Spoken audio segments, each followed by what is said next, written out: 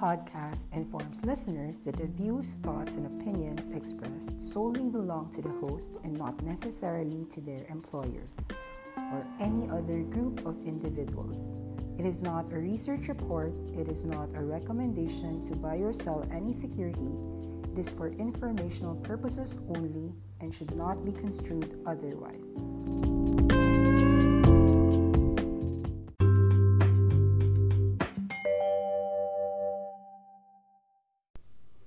Once upon a time, ₱1 billion sold Metrobank at 64 during the height of a news that there was this massive fraud between Metrobank and Gokongwei, specifically a URC-related deal wherein one of the supposed daughter or basta may fraudulent transaction using URC Corporation and Metrobank got sold down.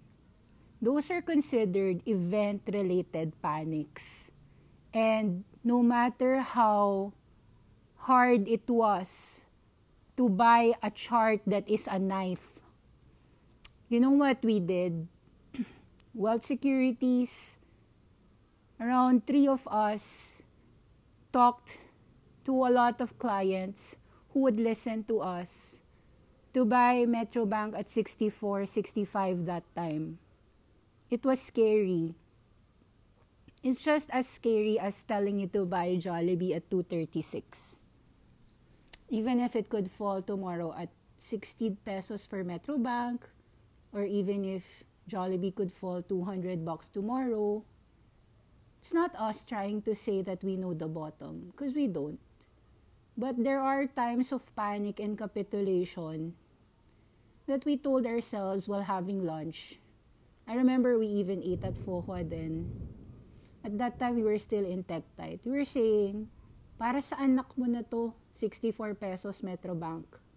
Because this is a price that is 0.8 times book value.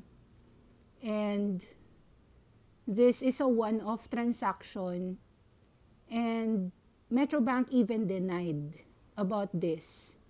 So, no matter if it was true or not, it was already priced in. We weren't people who were gamblers or crazy to bet a house or, to bet all of our lives. But we told ourselves, sige, kung ano lang yung kaya nating bilhin, bili tayo konti. Of course, some people did meaningful sizes. Some people just made a size na basta kung ano lang yung okay na yon. Give it 2 months, let's see. Metrobank, I think within 2 weeks, went up to 72. Or kahit 70, 10% up. Why do I share this? Same reason with Jollibee. Buy 231. The next day, it was up 255. Yeah, sold half. You probably saw wealth selling, top seller next day. Top buyer, then top seller. Well, second top buyer because the top buyer was called Financial. The point is, panic events are opportunities, but you shouldn't be putting in a lot of money because it could fall tomorrow.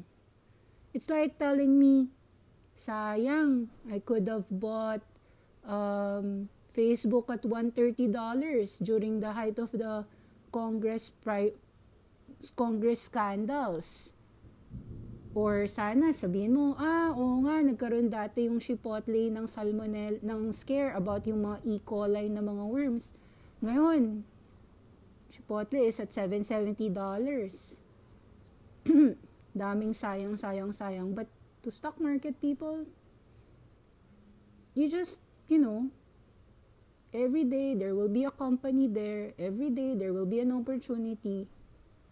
You can't say sayang. Pag may opportunity today, you can take it. Kung ayaw mo, okay lang. Bukas baka meron ulit. Baka ibang kumpanya. Dami namang kumpanya sa mundo eh. So, hindi siya parang Eminem na you only got one shot, you only live once. Hindi siya ganun. The esports industry has been taking off. Naiwan na ako. Are you sure? Bakit? What's the roadmap? How many players are there today? How many players are there tomorrow? How many players are there next year? Is the pie growing or is the pie falling? Dumadami ba yung players?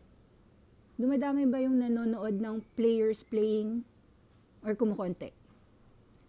Yun yung kailangan mo tandaan. Industry. The industry pie. Dumadami ba yung umiinom ng kape or kumukonti? Dumadami ba yung umiinom ng CBD? Dumadami ba yung nagve-vape ng CBD? There are questions. Dumadami po ba yung nag-streaming? Manonood po ba sila ng Netflix next year? Ganun yung mga tanong. Ganun yung mga relevant na tanong.